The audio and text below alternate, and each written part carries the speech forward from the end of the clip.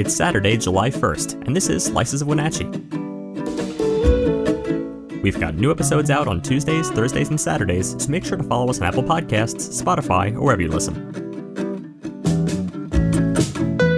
Today, a closer look at the alleged racial bullying at Cashmere High School.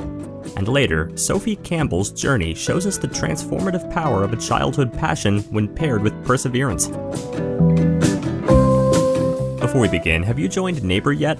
If not, download the app today and join local conversations about issues that matter.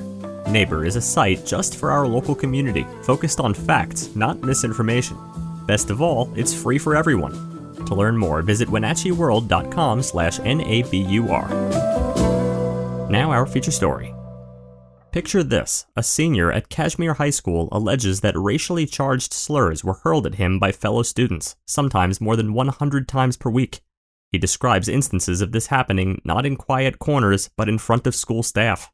The accusations didn't stop there. The student claimed that there were incidents, one in particular, an altercation in class where a staff member was present and did nothing to intervene. A complaint was lodged on May 5th, and the district promptly began an investigation. Nearly 2 months later, they presented their findings. The district discovered that there had indeed been racially charged language being used within a group Snapchat thread, which then spilled over into the physical spaces of the school. However, on the issue of the staff member who allegedly failed to intervene, the investigation found those claims to be unsubstantiated. In a letter bearing the names of Superintendent Glenn Johnson, Director of Special Education Michelle Christensen, and the principals and assistant principals of the Cashmere School District, they stated unequivocally that, quote, discriminatory harassment and the use of hurtful, insensitive language of any kind is wrong, unacceptable, and has no place in Cashmere School District. A communication from Johnson explained that although the investigation focused on allegations made by one student during a specific time frame, the school district views the incident as an opportunity to emphasize the importance of respectful communication within their community.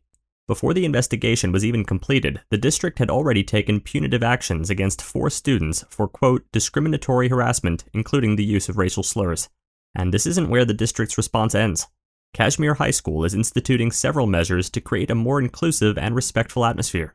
This includes sensitivity training for students and staff, along with bystander training to empower individuals to act when they witness such behavior.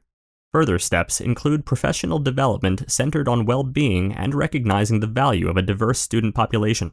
The school plans to review classroom management procedures and issue recommendations in time for the next school year. For more on this story, visit us at wenatcheeworld.com. Next, Sophie Campbell's passion for rocks and jewelry began in England and blossomed from there.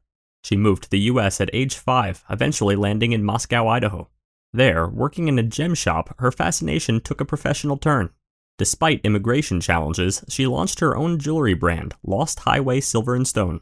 Now an official U.S. resident, Sophie lives in the Entiat Valley with her husband, crafting unique heirloom-quality pieces from silver, gold, and semi-precious stones. She participates regularly in the Entiat Valley Makers Market, and her work can also be found online. Sophie Campbell's journey shows us the transformative power of a childhood passion when paired with perseverance. Thanks for listening.